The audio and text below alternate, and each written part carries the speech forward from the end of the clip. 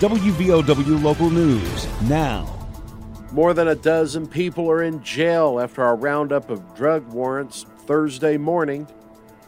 I'm Aaron Stone.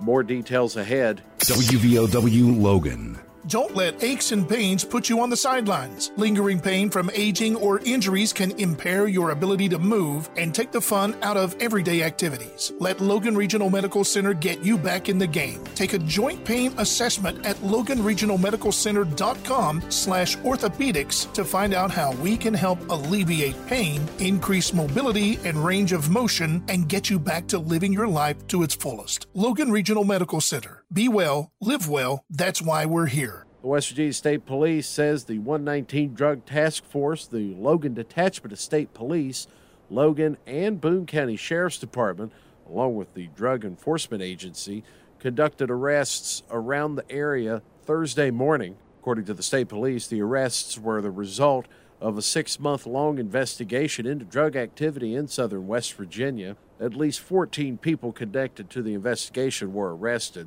The multitude of charges include at least 9 counts of delivery of fentanyl, 11 of crack, and 7 of meth, as well as possession with the intent to deliver. 5 of those charges stemming from crack, 3 from meth, 1 from fentanyl. There were also 4 counts of conspiracy to deliver fentanyl and 7 counts of conspiracy to deliver crack. Charges also included possession with intent to deliver, 5 of those charges stemming from crack cocaine, 3 from crystal methamphetamine, and 2 from fentanyl. Defendants included 39-year-old Cortez Montgomery from Columbus, Ohio, 38-year-old Adam McClung of Stallings, 64-year-old Danny Dobbins of Wilkinson, 28-year-old Jessica Peters of Wharton, 47-year-old Curtis James Floyd of Holden, 54-year-old Diana Harrison of Omar, 30-year-old Greg Newsom of Whitman, 64-year-old Glenn Lanthorne, 66-year-old Robert Knox, 52-year-old Nerissa Hager, all of them from Logan, 44-year-old James Lowe of Chauncey, 51-year-old Tracy Peters of Laredo, 36-year-old Johnny Jude Johnson of Mount Gay, and 66-year-old Zachary Kelly, also of Logan. Former Chapmanville officer charged in the disappearance of the town's police dog waived his extradition hearing in Georgia yesterday. Former town cop 26-year-old Marcus Dudley was taken into custody this week after he skipped 2 arraignment hearings last week. Those appearances were in Kanawha County Circuit Court. Authorities took Dudley into custody at his father's residence in Georgia.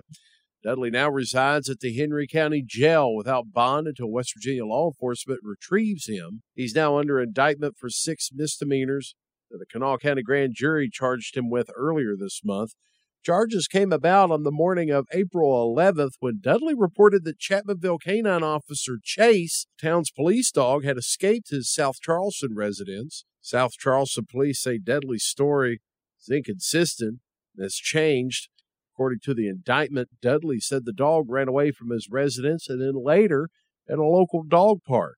Dudley has been charged with falsely reporting an emergency, 2 counts of making false statements and obstructing an officer, as well as misdemeanor animal cruelty, all of them misdemeanors. Chase has not been seen since. In the wake of the dog's disappearance, a Facebook group, Justice for Canine Officer Chase, has near 5,000 members and is currently collecting signatures for an online petition. That petition calls for West Virginia legislators to make harming a police animal a felony. Kanawha County Assistant Prosecutor Deborah Rustick on Tuesday during a press conference said public interest in the case has been overwhelming. Since April, we have been receiving voluminous amounts of calls, both here at the prosecutor's office as well as the local law enforcement agencies. A Logan County woman is sentenced to prison for federal drug crime. That's according to the United States Attorney's Office for the Southern District of West Virginia, Will Thompson.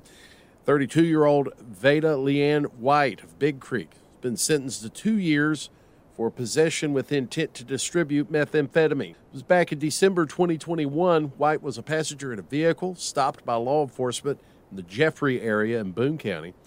Officers searched the vehicle, found 7 bags containing a total of approximately 139 grams of methamphetamine. The officer also found $3,400. White told the officer she possessed the meth and intended to sell it. White will also serve 4 years unsupervised release once her 2-year prison sentence has concluded. In the next hour on ABC News, the official number of dead at the wildfires in Hawaii, Thursday at 111. One of the heads of the American Red Cross search calling the devastation a mass fatality operation. Maui's emergency services chief also has resigned over questions of the lack of tsunami sirens as the fire raced through town. President Biden today hosts the first Camp David summit of his presidency. He'll be meeting with the Prime Minister of Japan and the President of South Korea today. 3 are expected to address the continued threat posed by North Korea. Get local news on demand at WVOWradio.com and on your smart device. This is WVOW Logan. Here's the Coalfields forecast from the Storm Tracker 13 Weather Center. I'm Storm Tracker 13 Chief Meteorologist Spencer Atkins today. We've seen the sunshine coming back out, and it's very comfortable at about 79, 80 degrees. 55 overnight with some fog. Crossing into Saturday. Saturday about 83, maybe 85, and that's still very nice, right on the money. And on Sunday, a very nice day, but hotter. The high near 90. We're going to stay up there for days next week. I'm 13 News Chief Meteorologist Spencer Atkins. Listen throughout the day or click on tristateupdate.com for more weather information from the Storm Tracker 13 Weather Center. The Coalfields start the day with the morning news. Meanwhile, Concord University and Mercer County seeing a tick up in student enrollment for this academic year. According to President Kendra Bogus, over 472 first-time freshmen are attending Concord for the fall 2023 semester. That's 27.6% more than the fall of 2022, and at least 141 students are transferring into the university this year. The morning news, weekdays, starting at 6 a.m. on WVOW.